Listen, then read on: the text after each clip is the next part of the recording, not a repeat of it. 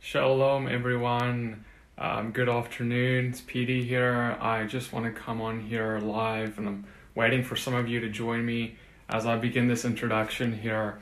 I just want to talk a little bit today about the coronavirus. And as I kind of expected, it's really starting to blow up, and I believe it's going to start blowing up more. There's going to be panic that is going to be coming in into the US quite soon, as we've seen in various other countries as this disease spread, and it is spreading and it will continue to spread. These are just the facts right now. But there's something that I think we sometimes miss sight of in light of what is happening here in the physical.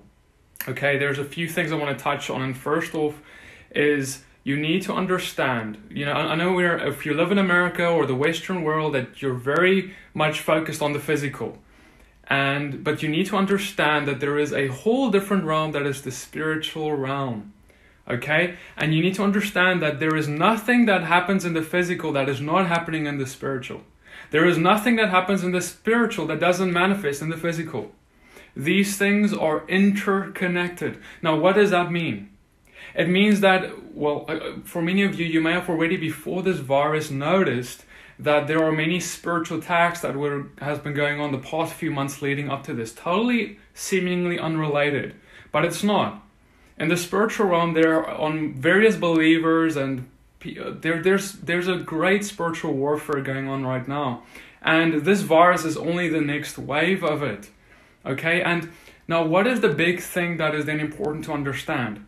Okay, God's word is full of promises for his people regarding these situations.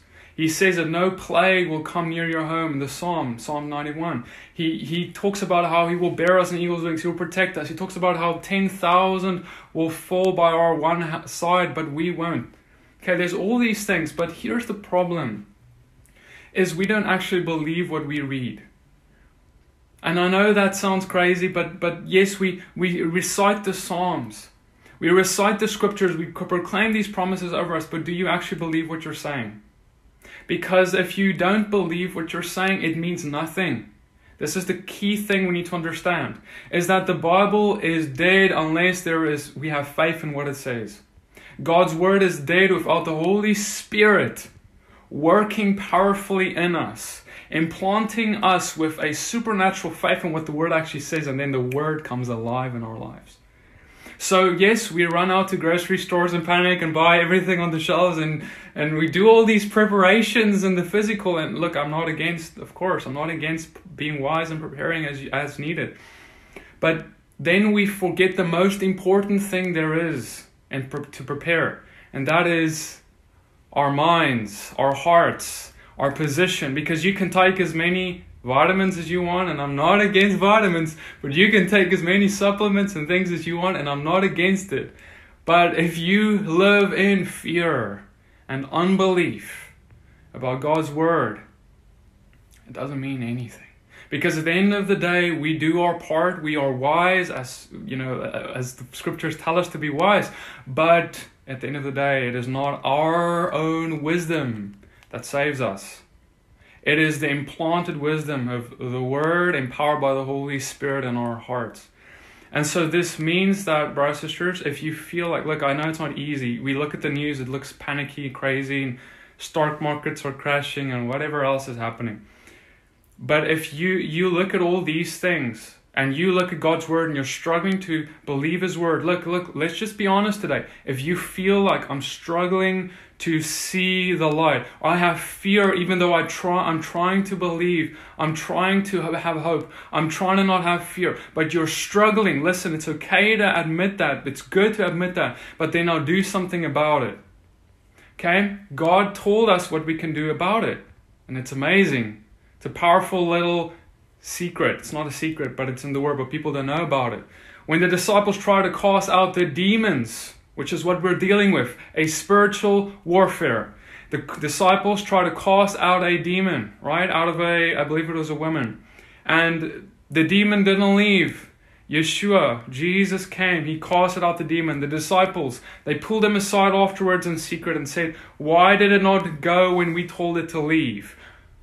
Why did the spiritual attack not listen to us when we spoke to it? Why did it not submit to us? Why did it not submit to our authority? And Yeshua said this: because of your unbelief. Yes, you know about this intellectual principle that this demon needs to submit, but you didn't have belief in the authority you have and that it has to submit to you. And what does he then say? This type comes out by prayer and fasting. So I know many of you are preparing. How many of you are up and fasting? Okay, that's the big question. How many of you have been praying and fasting? Because that is the preparation that the scripture mandates for spiritual warfare. That is it. So you better be fasting if you're a believer and you're preparing for this thing. Unless you want to dive into panic and fear. And guess what? Brothers and sisters, scientifically even today, they have found what the Bible has always been saying. And that is that even if you have fear, live in fear, if you have tension, incredible fear in your heart, and the mind has an incredible influence on your body. And it actually can cause upper respiratory infections even. In other words, amongst many other things, but that's one of the things that can happen. In other words, your body is weakened for this virus if you live in fear, if you have incredible fear when this thing hits you. If it would touch you, if it would touch a family member or a friend, or if you hear about it on the news, if anything causes incredible fears to mount in you, you are losing the battle. And so Danielle actually asked this question. It's so cool, a good question. How long do we need to fast when we fast? And this is not for me to say, right? This is up between you and the Father, right? Fast for a day. If you can't fast for a day, if you can only fast for half a day, do that, but start doing it. If we start living this lifestyle of fasting where we don't only fast when tribulation hits, but we actually fast regularly like we're supposed to, because the bridegroom is no longer with us.